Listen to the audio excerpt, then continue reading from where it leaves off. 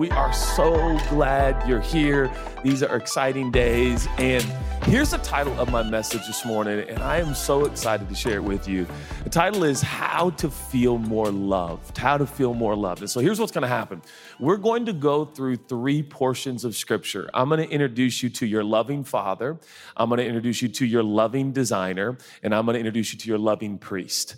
And by seeing Jesus as your loving priest, loving designer, and loving Father, and see Jesus revealing the essence of the Father, you're going to feel loved today. You're going to feel loved today. Now, before I jump in, can I share a scripture I just saw the last couple of days in a whole new light, and it's just blowing my mind, and I want to read it to you in the passage, the Passion Translation. But check out Romans chapter 10 and verse 17, and the Passion Translation is relatively new, and for those that don't know, a multiplicity of translations is good, right? Because we're treating ancient languages, primarily 2, in some cases 3. You've got Greek, Hebrew, and Aramaic throughout the 66 books in the Bible and the 44 different authors and some 1,500 years in the writing process. So a lot of translations, people kind of freak out every time a new translation comes out. This is so typical Christian. We're like, is this a good one? Is this accurate? And throughout hundreds of years now, we have made some translations bad and some good, and certainly some are more accurate. But I would actually encourage you in your Bible study to enjoy the different translations and do research by using different translations. Just download the Bible app.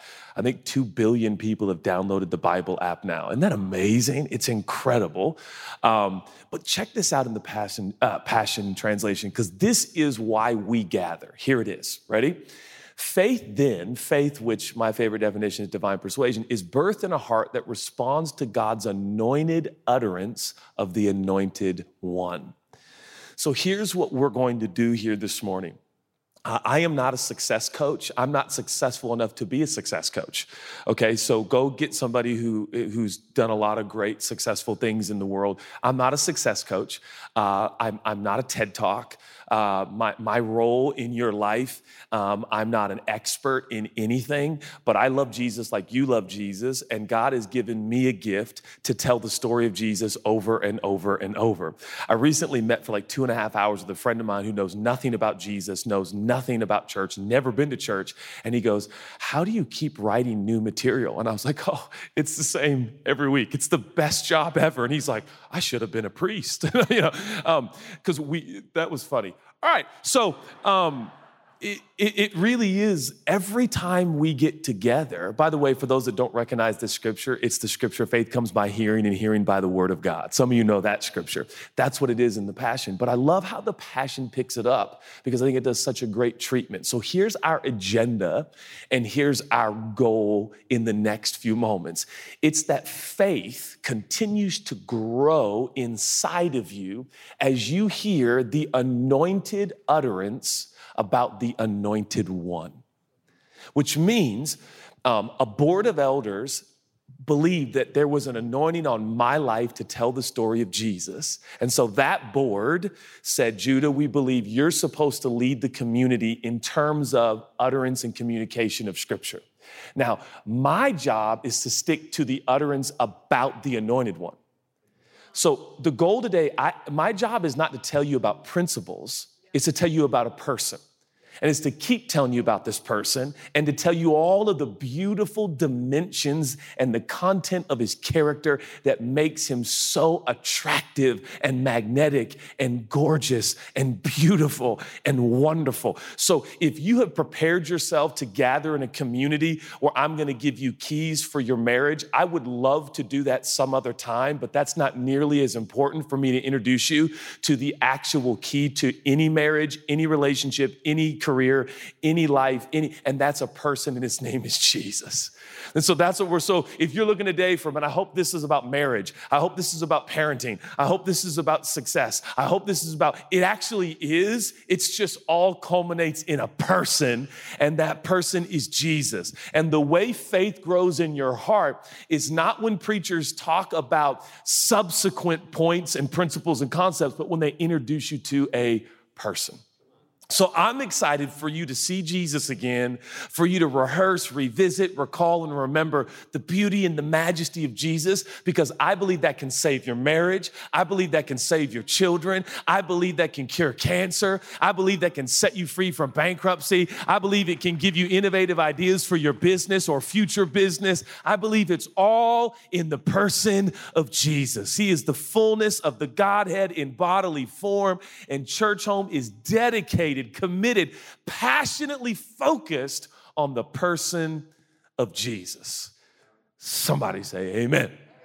So that's what we're gonna do. How to feel more loved. So Chelsea and I, we bought a few bicycles recently, and they're the bicycles that when you don't want to bicycle anymore, that you push a button on the handle and it turns into a secret motorcycle.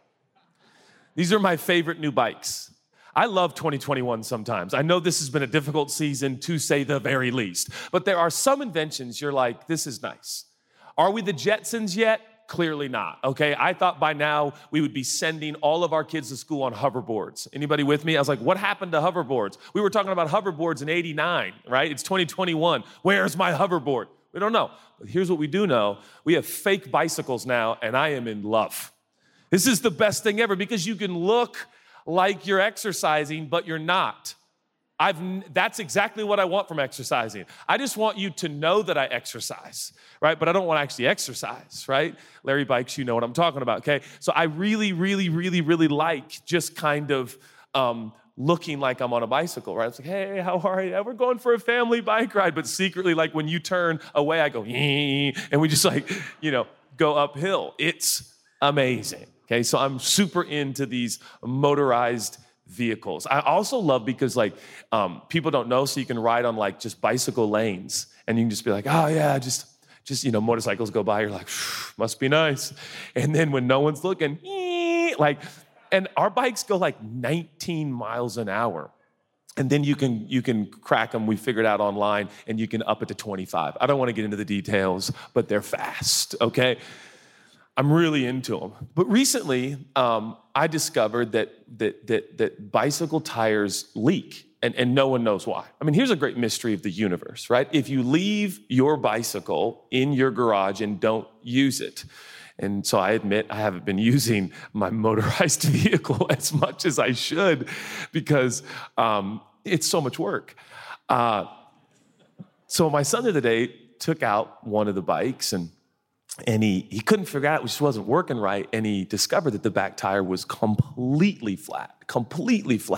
And he came to me like a son comes to a father, and he's like, Dad, what do you think happened to the tire?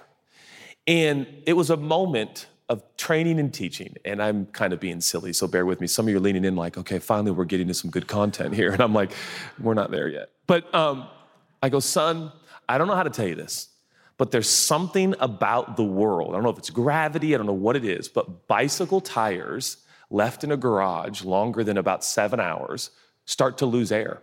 I don't know why it is. I don't think bicycle repair shops care too much. It gives them job security, but it's just the way it is. He's like, there must be a hole. I don't know if there is, son. They just leak. The facts are bicycle tires leak air. They don't keep air forever. You just have to refill them. He's like, really? This is difficult. I'm like, it's really not that difficult, okay?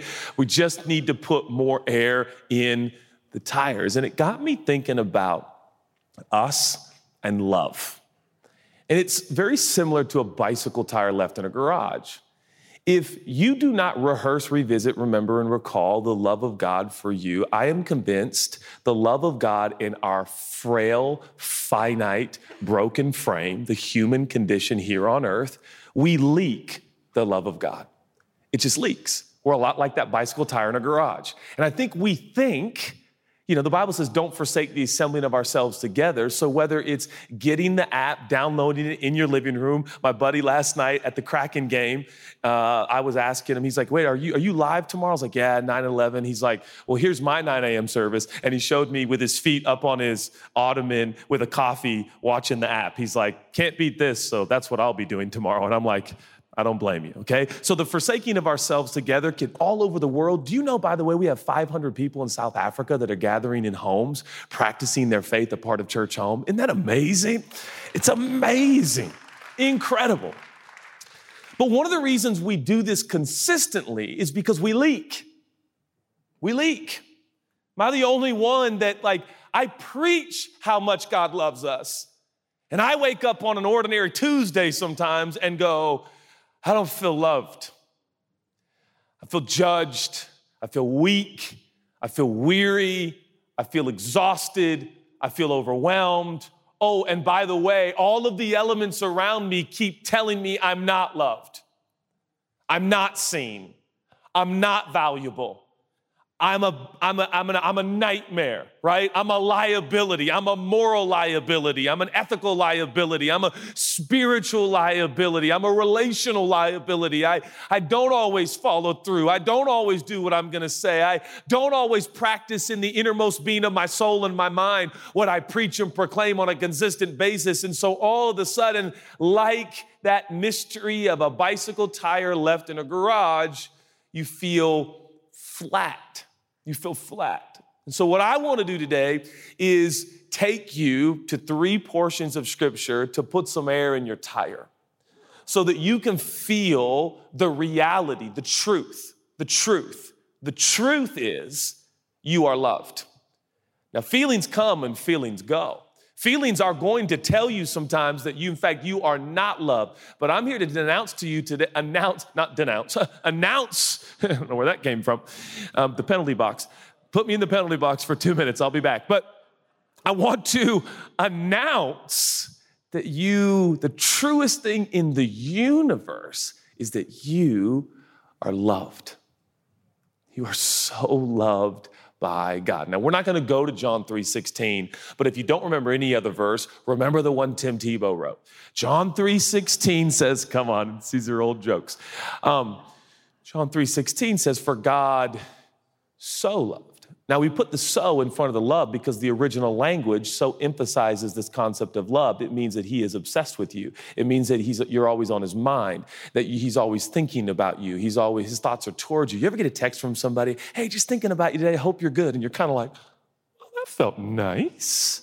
Especially if it's someone you respect or love or care about, and they're like, just thinking about you. And you're like, oh, you were just thinking about me on a Thursday afternoon? Thank you. Well, I got good news. The designer and architect of the ages, you are always on his mind. You're always on his mind, and you are so loved. You're not just loved, you are so loved. So here's where we're going to start. I want to introduce you to your loving Father again. And I'm going to take you to what is actually the most quoted scripture from this stage. I think we purchased this building in 1998 for $8 million. I think this facility is now worth like $65 million. So pretty amazing, right? But I remember when my dad, I was 19, he's like, we're going to buy the Overlake building. They're selling it. And I was like, I think we had $20,000 in the bank account for City Church. And we had about 20 people. That's what it felt like. It was a few hundred. And I don't even know how I knew that at 19. I just knew that we didn't have any money. And we walked through this facility, and my dad said, we're going to buy it, and God's going to supply. And I'm like, my dad's lost it, but I love him. This is not okay. I don't think we can tell the few hundred people in our church, we're going to buy an $8 million facility. In a matter of just a few months, $2.5 million was raised. And this facility has been paid off for many, many, many years. But the most quoted scripture from this stage from my father was Matthew 7:11. And this is what Dad always said. If you need something, where do you go? You go to 7:11. All right. Yeah. All right. It was 98. Those things were great. All right. So Matthew 7:11. Listen to this verse. If you then, who are evil, know how to give good gifts to your children, how much more? Now, you're going to notice that how much more will be in all three of our passages today. And I would encourage you, it is a really exhilarating study. If you want to do a quick little Bible study this week, look up all the New Testament passages where how much more or much more. In fact, if you want to stick around at the 11 a.m. service, I'm going to preach a message called Empty Threats. And we're going to go to Romans chapter 5. You know anything about Romans chapter 5? It is the much more chapter. In fact, multiple times it says much more. And so we're going to talk about how the grace of God superabounds over sin and how sin is full of empty threats. And it's going to set some people free. So you can join us if you want to for the 11 a.m. You can stick around. If you don't, I don't blame you because I'm the preacher, so I definitely will be here, but you're not, so you're free to go enjoy brunch. Send me pictures. Okay. How much more will your Father who is in heaven give good things to those who ask him? How much more? Now, Matthew 7:11 is not, the point of Matthew 7:11 is not to call parents evil. That's not the goal, okay? Sometimes we read, if you being evil, and you're like, I'm not, why would you say that, Lord? I am not evil. You're not. But when lined up next to the goodness and the grandeur and the majesty and the magnitude of God's love, the best way I can explain it is the best parents you can imagine, by definition, quite literally, are evil compared to the goodness of God. It is very hard for us in our finite brain, this side of heaven. That's why it says, your Father who is in heaven. It could say your Father who is home. You're not home yet, but your Father who's home, he is good. In fact, he's so good, we've got to revisit this, we've got to talk about this, that all of eternity, he will fill, think about this, he will fill forever with the unfolding revelations of his goodness. There will be no end to new unfolding dimensions of his goodness. Just try to let that sink in, if it's even possible. There will be no end, please hear me, no end. Brothers and sisters, there is an end to my goodness. It usually can last at its best about 6 hours. The other day, we had a shoot that lasted about 14 hours for Christmas Eve. So if you don't watch that Christmas Eve special, I am telling you, we shot for 14 hours, I believe. It was a full 14-hour day, and my goodness failed me, right? I spent it all on the beautiful children, and then I was like, all right, I'm done. I go back to the hotel, and I'm like, Chelsea, I'm going to turn on ESPN. Don't talk to me, right? My goodness doesn't even last a day. His goodness goes on and on. What am I saying? What I'm saying is he never is in a bad mood. He never is inconsistent with how he presents himself. There is no disparity between his public and his private. He is consistently who he is. He is the same yesterday, today, and forever. He changes not. He is the great immutable God, and he is good through and through. And he would like you to know that a dimension of his goodness is he is generous. And when he says he's generous, it means he's always generous. It means he's never not generous. You can't ever catch God in a stingy moment. You can't ever catch God going, don't talk to me. Don't come to me. Don't ask me for anything. Ask me for a parking spot during the holiday season. I'm over here trying to save continents. No, we superimpose those concepts. That's the trappings and makings of man, not God. God says, come on. What do you want to talk about? I'm a listener. This is amazing to me. I struggle with listening, and here's where I struggle most with listening. When I'm listening to someone that I know better than. It's the facts. I'm sorry, it's just what it is. Like if you came to me and you're like, Judah, I want to tell you something about golf. I would ask you what your handicap is. That's a golf term. I would ask you, how good do you play? And then you would tell me, and if it's not as good as me, I would be like, all right. When are you going to be done so I can tell you the truth about golf? Anybody know what I'm talking about? I'm like, you telling me? Right? The other day, I had a 2.5 hour plane delay on Southwest. God bless Southwest. I'll never fly them again. But the point is, I will. That's my vow to God and to this church. I will never fly Southwest Airlines again. And if you're an employee of Southwest, I think Alaska's hiring. So the point is, right? That's how I really feel. I'm going to start calling out airlines in church. I mean, that's how I feel, man. Some of you are like, you are not good. That's right. My goodness ends sometimes. Okay, so we had like a 2.5 hour delay on Southwest Airlines. And first of all, the captain, now I'm really going to get into the story, and I don't even know if this is relevant to my sermon, but bear with me. The captain comes on, he says, ladies and gentlemen, I don't know how to tell you this, but 2 of you have gotten on this plane without a boarding pass. And my first thought is, and that's our fault? That's our fault? I'm like, listen, man, if you let us on your plane without boarding passes, there's a lot of planes I'm going to get on, like the one to Maui. You know what I mean?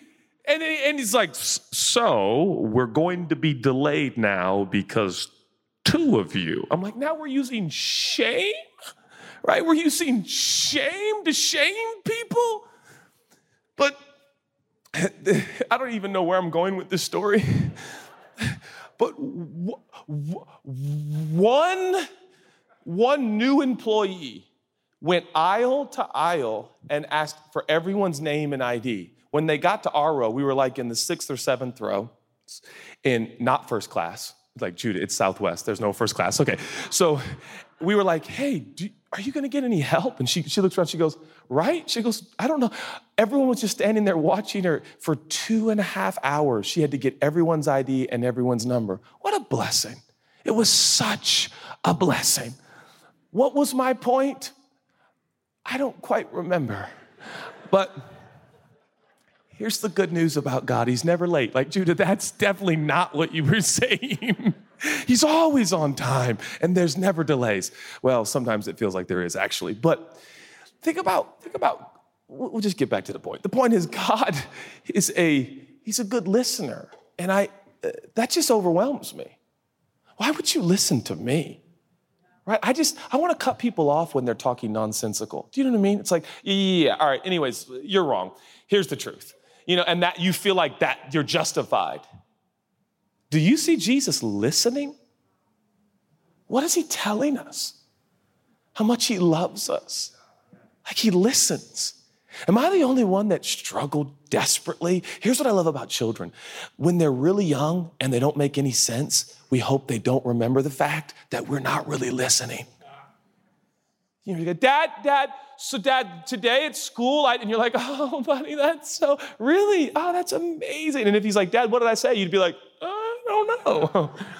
Right? Because it's like, oh, you're so cute, but you don't make any sense. And yet God listens to you and me. Am I the only one that feels like we could spend the next 3 hours just contemplating the listening God of the ages? God, I'm so stressed out. My coworker is so rude. And if I was God, I'd be like, oh, just get it together. I'm up here holding the solar system in place. And you're worried about Susan, your coworker? Your mean barista coworker? And he doesn't do that, though. He just goes, come on, tell me about it. Tell me about it. It must be hard. It is. I love you. And if this is what you want to talk about, I'm here to listen. I'm here to listen.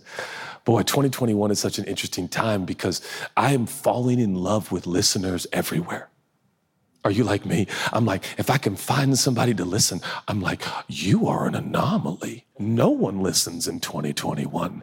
Everyone talks as fast as they can to let you know how they feel about what's really going on. Well, you know what I think. I don't, but I've got a hunch you're about to tell me for the next 22 minutes. Where is someone who will listen? God. The very being that shouldn't wants to and does. That's how loved you are. They say, come on. You can just talk to me. He's a good listener. He's a good giver. And he's a good companion, right? I mean, that's he's saying, I'm good. And good is hard because we have cultural connotations to good, right? Good to great, right? Remember that book? It's like good is good, but great is better. It's different though in the original language. When it says God is good, it means he is perfect in every way. He's better than great. He's always, I want you to just, I know I'm going slow for a moment, and I know I'm telling airline stories that don't connect, but bear with me. He's good. Well, what makes him good? He listens. He gives. He's there. If you earthly fathers know how to give good gifts to your children, so what he's saying, he's talking about parents who take care of their kids. He's talking about parents who provide. He's talking about parents who are present. He said all of those parents are evil in comparison to my goodness. What do you want to talk about? What do you need? I'm here, I'm listening, and I'm generous. Who am I? I'm your heavenly Father. He's your Father. He's your Father. You hear me? He is the definition of your Father. Your earthly father is a placeholder. I mean, no disrespect to your father, but he is a placeholder at best in light of the cosmic realities of God. He's just a placeholder. That's all. And you'll get to see your placeholder again in eternity.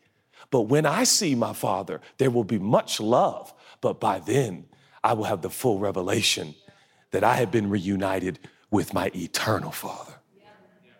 And there he is perfect. And he's always available to me. We could talk more about that, but I want to now introduce you to not just your loving Father. I want to introduce you to your loving designer. Your loving designer. Listen to this passage. This is so good. We go to Luke chapter 12 and verse 24. Consider the ravens. That's a good scripture for Halloween. Consider the ravens. I hate ravens, by the way. I love all birds except ravens. I don't like ravens. And come to think of it, they're the smartest. But ravens kind of freak me out. You know, they're always like hanging around and talking to each other and plotting and planning. And they're doing things in groups and stuff. And I'm like, I don't know about ravens. If you've done any study about ravens, like they're really smart. They communicate, they track you, they know your routine. They know when you put out your garbage, the whole thing. Like it's very, very creepy and very, very weird.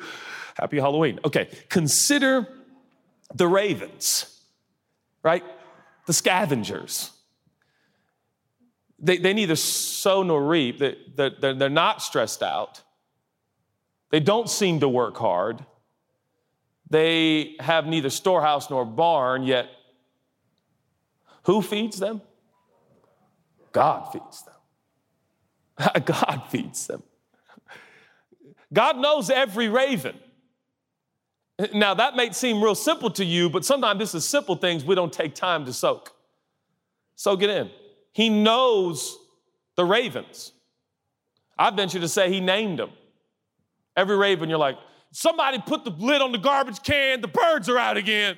He knows them. So he says of how much more value are you than the birds? Which suggests to me, you should check out the birds more.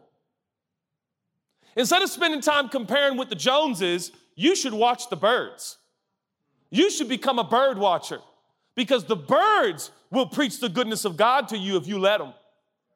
The birds are supplied for. The birds are taken care of. The birds glide through the air. The birds have all the beautiful colors and dimensions. One of my dad's favorite hobbies was bird watching. He was a bird watcher. And I remember being young thinking, Dad, why are we looking at birds? I don't want you to describe one more. It's the yellow-winged finch bird, Judah. It's right here. This is rare in Washington State. It's semi-instinct. Son, look through the goggles. What are these called again? The telescope, binoculars. I blocked it out. I don't even know the term anymore. I'm like, I don't have time for binoculars, Dad. I'm out here trying to play professional sports. Right? Don't laugh, man. That was rude. Don't laugh. All right, some are like, look at you. That was never a chance. All right, relax. I wanted to look like Bobby Wagner so bad, okay? But the truth is, the birds tell the story, right? And my dad was right. It's so funny. I feel so much more like my dad every day, right? Because I'm like, where's the birds? Where's the bird? So I got in a 25-minute conversation today with a friend on hummingbirds. All we want to talk about is hummingbirds. I'm like, is this what 43-year-olds do? You know, like yesterday, Chelsea and I turned on the Discovery Channel or something, and we were watching Planet Earth, and we were watching flyovers of the Grand Canyon, and we were like, wow. Meanwhile, I'm missing 9 overtimes and Penn State losing to Illinois. And Chelsea's like, these games don't matter. I'm like, yeah, they don't. And we turn it to the Nature Channel, and I'm watching videos of the Grand Canyon missing the longest college football game in history. I'm not mad, babe. It's cool. I love you. Not a big deal. But flying over the Grand Canyon, and I'm like, wow, he wants you to see his designs. But he wants you to understand that not everything he designed is of the same value. And that may not be the most popular cultural comment, but that's the truth. He said, how much more value, it goes on, next verse, and which of you by being anxious can add a single hour to a span of his life, right? So now we're talking about these anxieties we feel. Which of you, if you then are not able to do a small thing, is that, why are you anxious about the rest of everything? Consider, now we're talking about flowers. Consider the lilies, ravens and lilies, a common bird and a common flower. Consider the ravens. God takes care of the most common bird. He takes care of the most common flower. He says, look how they grow. They don't toil or spin. You never walk by a big field of lilies and hear grunting and groaning. They're not stressed. They're not worried. Yet I tell you, now wait for it, Solomon, the wealthiest man to ever live on the planet, and that is pretty much agreed upon historically. No one had more money than Solomon. No one had more gold than Solomon. In all of his glory, a multi-billionaire never looked as good as my most common flower, God says. My most common flower beats your biggest billionaire, because that's what I do. And you're like, all right, God, well, tell us what you really think. This is what I really think. The most common bird, the most common flower. Do they seem stressed? Do they seem worried? Do they seem fearful? No, you know why? Because they understand the order of my design and the order of my creation. I will take care of them, and somehow they intuitively know it. I'll take it a step further. Jesus said, if you humanoids don't worship me and recognize if I can't find one eternal soul in a human being to recognize who I am, inanimate objects like rocks will literally grow tongues and gums and start to praise me, which is to say, somehow we need to know that even creation itself, intuitively built into its system, understands there is a divine designer. And if necessary, creation itself will start to sing. That's how real this is. That's how big he is. That's how grand he is. That's how awesome he is. And yet we find ourselves late October 2021 wondering if God will come through. You need to go to Walla Walla and find some lilies. Like, I just wanted to say Walla Walla. I like the name Walla Walla. You know, it's like, way to go, Washington. We got a Walla Walla. That's amazing, right? We need to get out a little bit. And what I love about the Northwest is like, these scriptures were made for us, church. Let's get out in the elements and recognize the beauty and the majesty. Does he not know every leaf that falls, whether it be yellow or red or orange during this autumn season? Yes, he does. And all of it declares his majesty and the content of his character, which is constantly consistent. Wow. Have you checked out a flower lately? Have you listened for the stress of the tulip? Have you gone to the tulip fields and is it Everett? What? No, it's further. What's up further? Duval? No, it's like Duval. It's like, what is it? Skagit? Mount Vernon? Thank you. I know these names. I used to play Mount Vernon in high school. We're not going to get into it. I scored like 20 points that year. But anyways, I think what's important is let's look at the birds and the flowers, church. First of all, what is he saying? Your loving designer is saying, you are much more valuable to me. Have you lost your value? Have you felt devalued? I've said it so many times, but the worst thing we do to one another as human beings is we devalue one another. By the way, who do you think you are that you could devalue the centerpiece of God's creation? You might attempt to devalue, but implicit value is God-given and it cannot be taken away. So Jesus says, I want you to see my birds and my flowers because I'm very proud of them, but much more am I proud of you. I hear all of these yoga instructors and all these concepts talking about, being grounded and stuff. And I keep thinking to myself, man, that's from our book. We're the flower people. When did we stop being the flower people? When did we stop being the bird people? When did we stop taking off our shoes and walking in the grass? When did we stop that? When did we become so domesticated and institutionalized? When did we just fill up buildings on Sunday and look at back of heads and listen to our favorite communicator? When did we stop hearing creation declare his glory? When did we stop living in the elements? When did we stop looking at the wonder of a puppy or seeing the majesty of an eagle? When did we stop doing that? When did that become something we weren't about? No, that's who we are. We know the eagle maker. We know the grass designer, right? We know the bird creator. That's our God. And every time I look at a bird, I think it doesn't stress. And how much more valuable am I to God? His yoke is easy. His burden is light. Cast all your cares upon him because he cares for you. Jesus said, words of Jesus, this is in red. He said, if you're 5'8", you want to be 5'9", worrying about being 5'9" will never make you 5'9". So you might as well enjoy 5'8". And in my case, 6'5". All right, relax. 6'1.5", 6'2" with shoes. But the point is, understanding how loved and cared for you actually really are.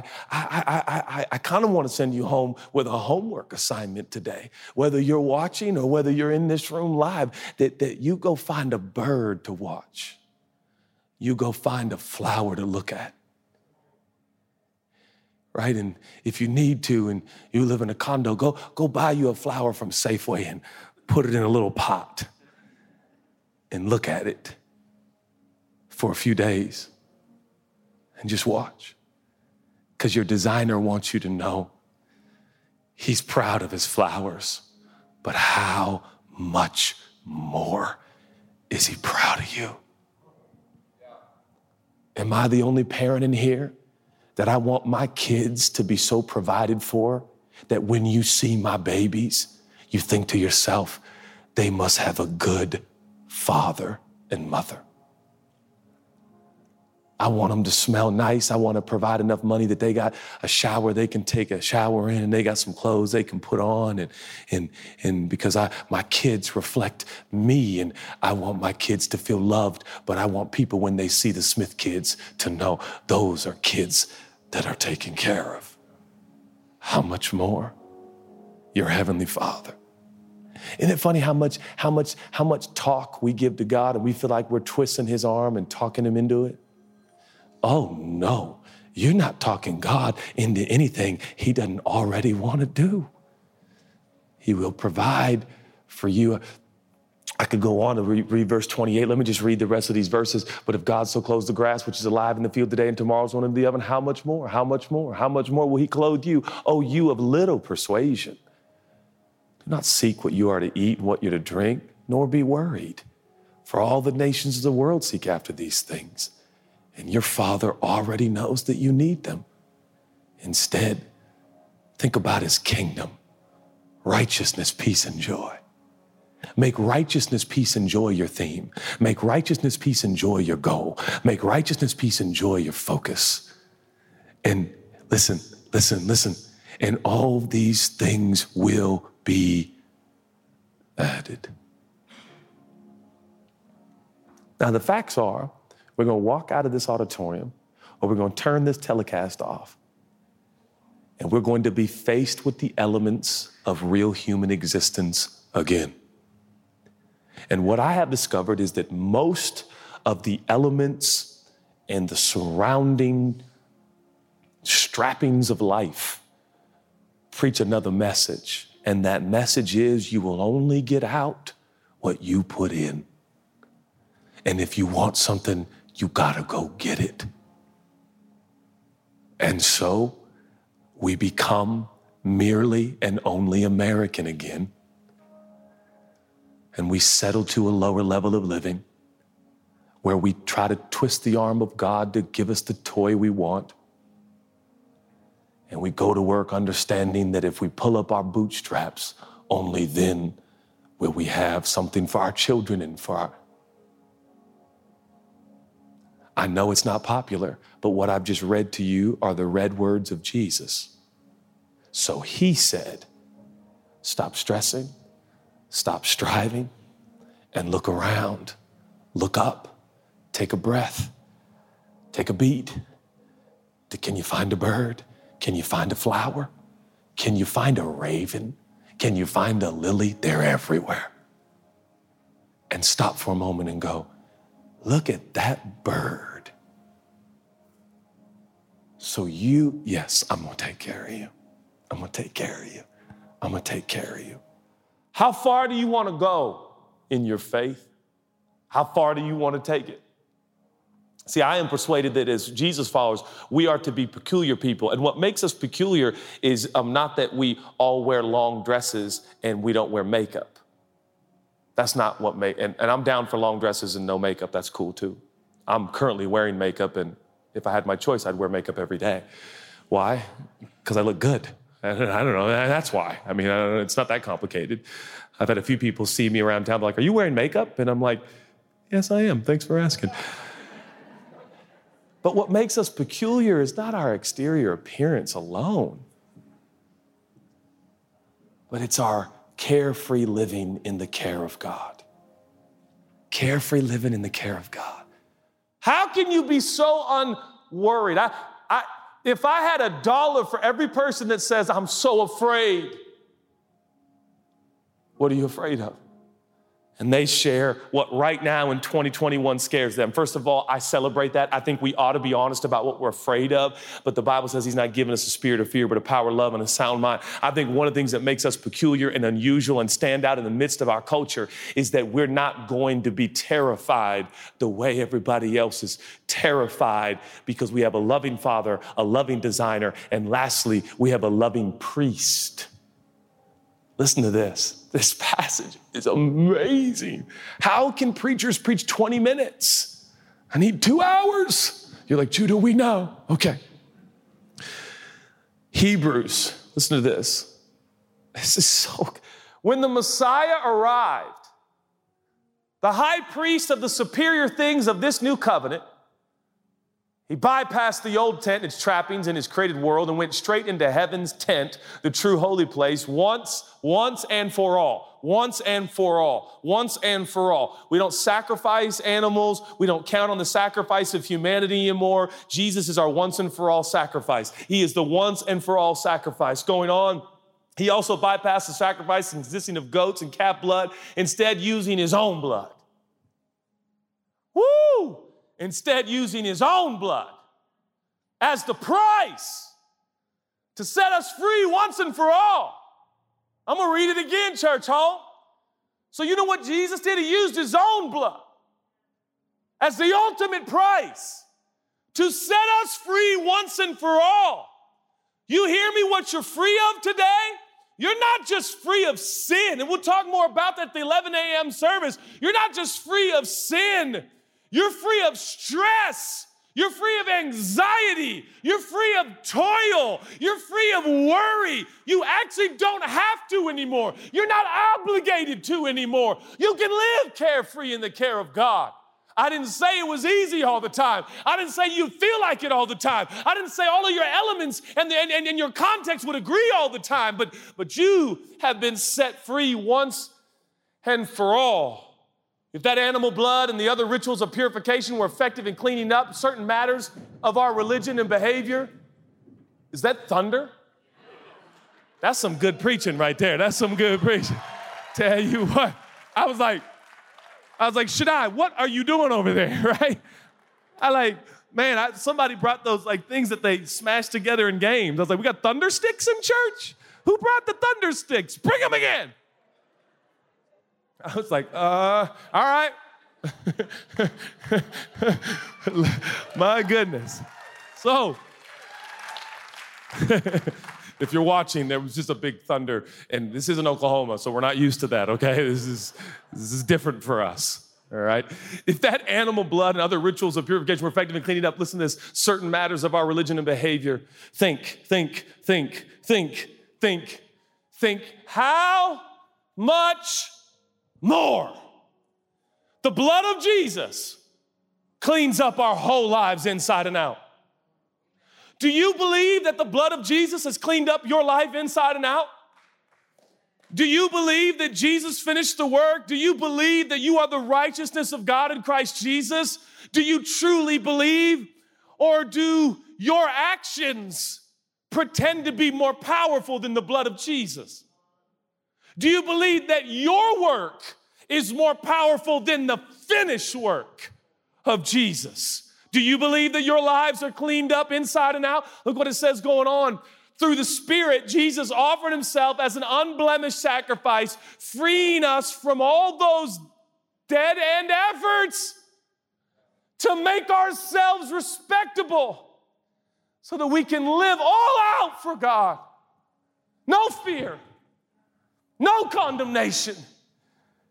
Do you know your loving priest? Do you know what he wants to remind you of every day? That kingdom that's supposed to be paramount on your mind. And the kingdom is the domain of the king, and its elements are threefold: righteousness, peace, and joy. See, if you look at church history, hundreds of years ago, gross, horrific plagues and pandemics that seem so near and dear these days. See, there was a kind of Jesus follower hundreds of years ago that because there was so much righteousness and so much peace and so much joy, we went towards the plague. Now, listen, wear a mask. I did get a vaccine. I thought you guys would all be proud of me. I realize now some people don't like the fact that their pastor got a vaccine. I'll be honest, I'll plead a little bit of ignorance. I didn't think that one through. But I want to be clear now, and I don't mean to offend anyone. My life will not be defined by what I'm afraid of. And I'm afraid of a lot of things, but that's not going to be my life. Now, I'm not saying, listen, if you didn't get the vaccine, whatever you do in faith, divine persuasion. So if God's given you confidence, I am not here to discuss the vaccine. So I'm like, here we go. This is what these preachers do. No. And I'm not a part of any gang, blue or red. But the point is, I want to live all out for God. I want to be a part of the Jesus people that when the whole world shudders in fear, we are the wild people that say, not only will we go where it is worse, where it is the worst, even when we die, we will know that we have graduated home. And I'm gonna talk about this next service. I'm gonna talk about the threat of death and how it's an empty threat. It's an empty threat. And when you realize that death, listen, I want to live. I want to live for a number of different reasons. A lot of it is I love all of you, but I want to be with my wife, and she is so gorgeous. And I don't know if there's sex in heaven. That's something I'm still working through. And so I'm like, we have got to have sex as much as we can right now because we might be dead soon. Right? Does there anybody else feel like that? That's how I feel. Okay, so listen, I got a lot of motivation still to live. I'm so into it, okay?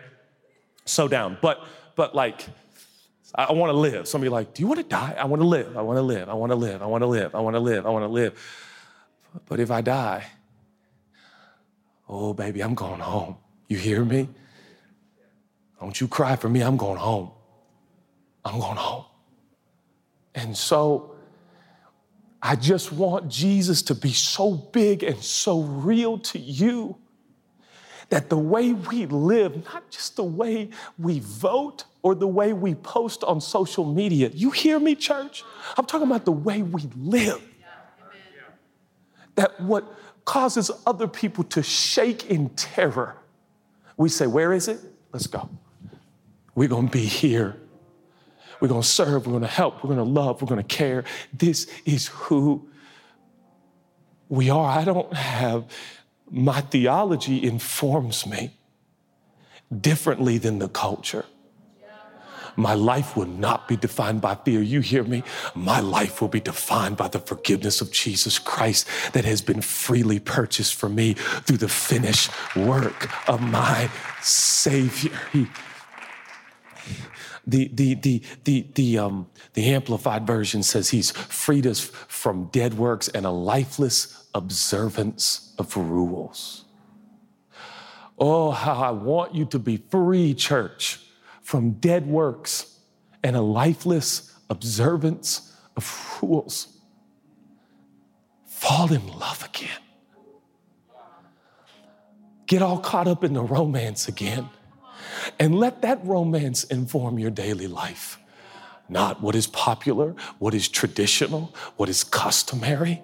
Let it inform you. We have got to. People keep asking, why, Judah? Why are you here only once a month? Because our church cannot be built on where the preacher is live. The church must be built on people who understand the reality of Jesus and live in their neighborhoods and love their neighbors and show them the remarkable ways of Jesus.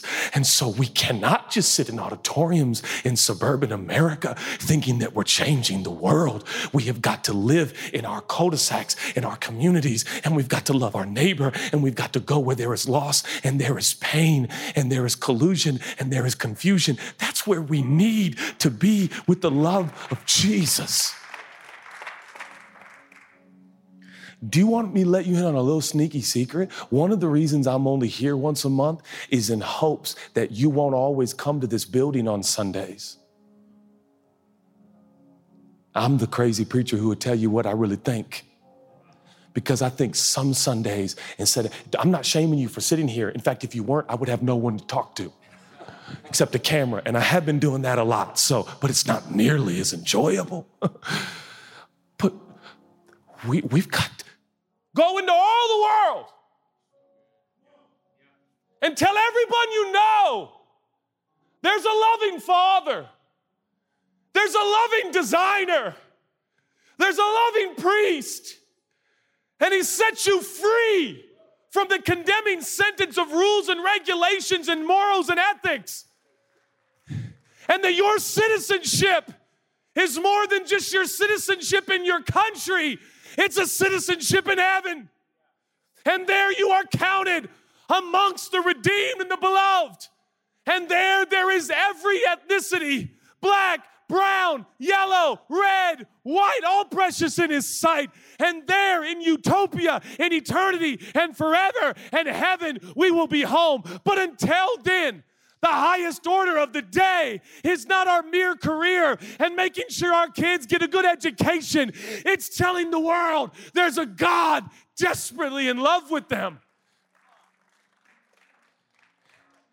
For we will be dead soon.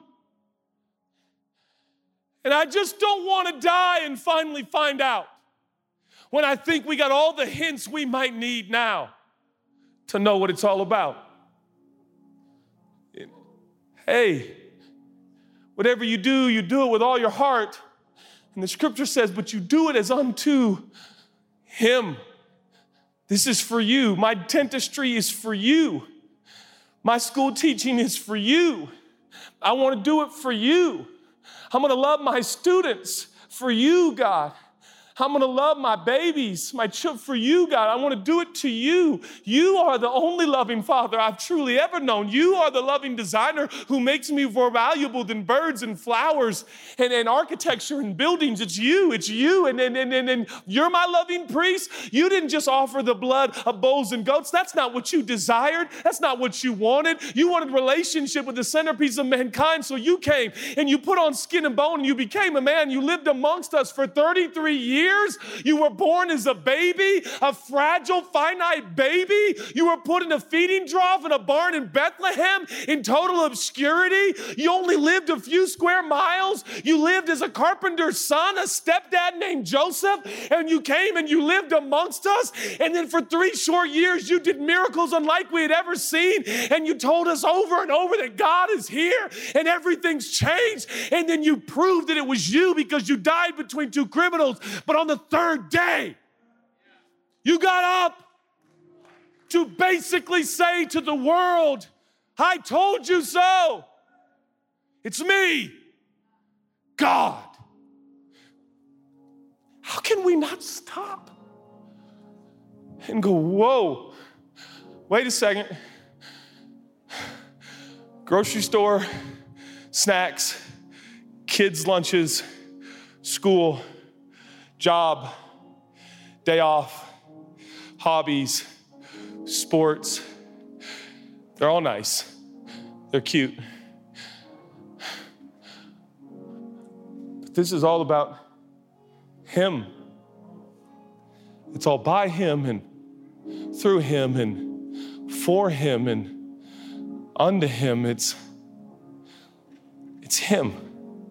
Is He not the desire of all nations, church home? Oh, how man will toil and strive, and man will continue to try to fix a problem only God can. I do not fault my fellow man. I do not fault the constructs and the systems that we have set up, policies and procedures that we have attempted to set up, but to say that they are fragmented and broken is a cosmic understatement.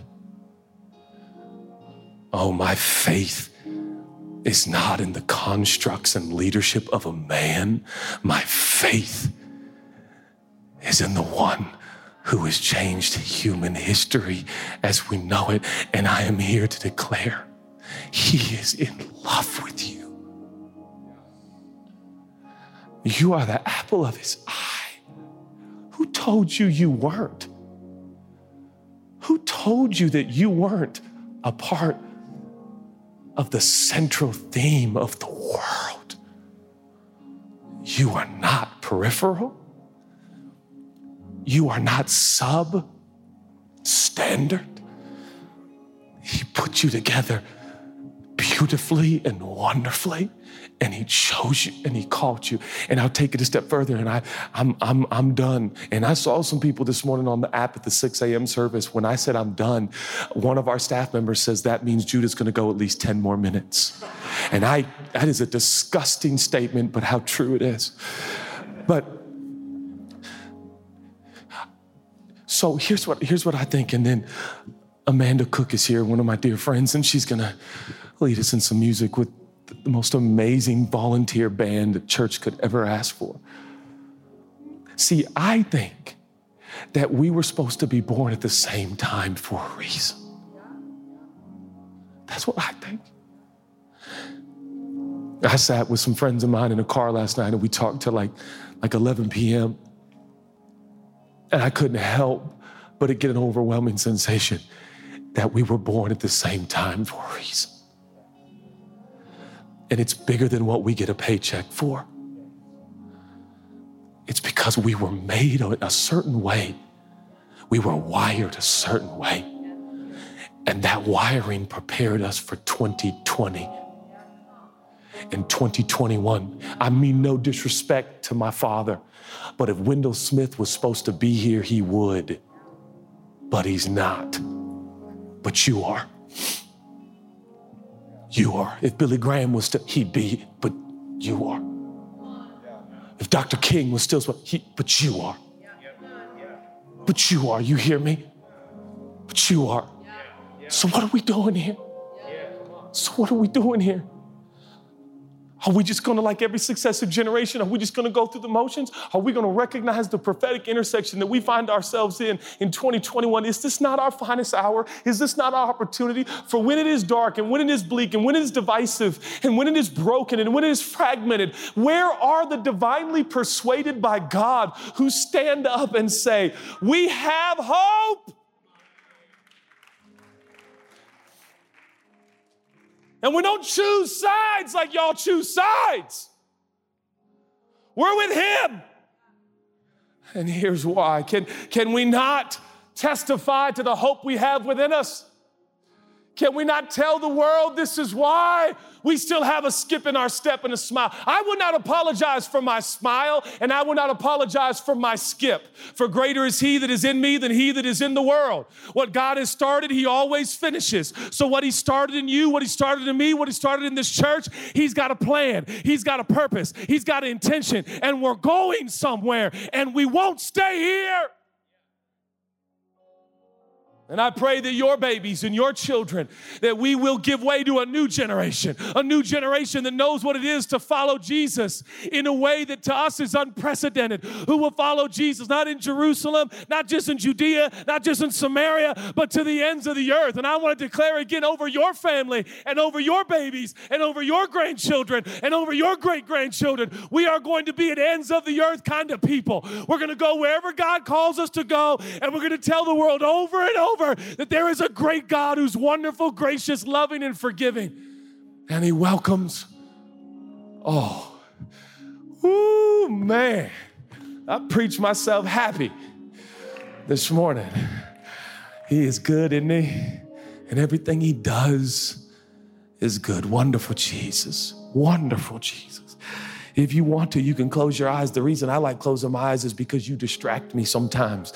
So when I close my eyes, I try to focus more on him. So if you're comfortable, I want you just to close your eyes just for a moment. Wonderful Jesus. Wonderful Jesus. He is more near to you than your next breath. You hear me? You breathe in. You exhale out. He's closer than the oxygen in your organs. He is a friend that sticks closer than a brother. Though I make my bed in hell, he is with me. Though I walk through the valley of the shadow of death, I will fear no evil. I will fear no evil. I say that over your family. I will fear no evil. You hear me? Over your family, over your children, we will fear no evil. We will fear no evil. We will fear, oh, there is evil, but we will fear no evil. We will fear no evil, for he is with me. Surely he is with me. In the valley, he is with me. And he prepares a table before me in the presence of my enemies. And surely goodness and mercy shall follow me all the days of my life. We will fear no evil, for God is with us. Wonderful Jesus. If you're here today or you're watching anywhere in the world and you would like to receive the free gift of forgiveness that only Jesus offers, I want to invite you to do that right now. You know who you are. You know who you are. On the count of 3, I'm going to ask you to raise your hand, whether you're in a park, a dorm room, an apartment, or on a walk, or even listening on a drive. Keep one hand on the wheel. But if you're willing and able, I want you to lift that other hand. Just lift it right now. 1, 2, 3, if that's you. I received the free gift of forgiveness. I want to know Jesus. I want to be a Jesus follower. I want to receive. Jesus became sin so that I could become the righteousness of God in Christ Jesus. If you want that free gift, you just raise your hand wherever you are. Jesus, I thank you that your forgiveness is free. It has already been fully purchased. It has already been fully finished. I thank you, in whom the Son sets free is free indeed. I thank you that we can live carefree in the care of your wonderful, loving arms. I thank you, Lord, that we are free and free indeed. We're forgiven. I thank you, all shame, all condemnation, all guilt, all these things that try to keep us where we are. I thank you, we are free. We are free. We are free to live all out for God. And we thank you for that today in Jesus' name. In Jesus' name.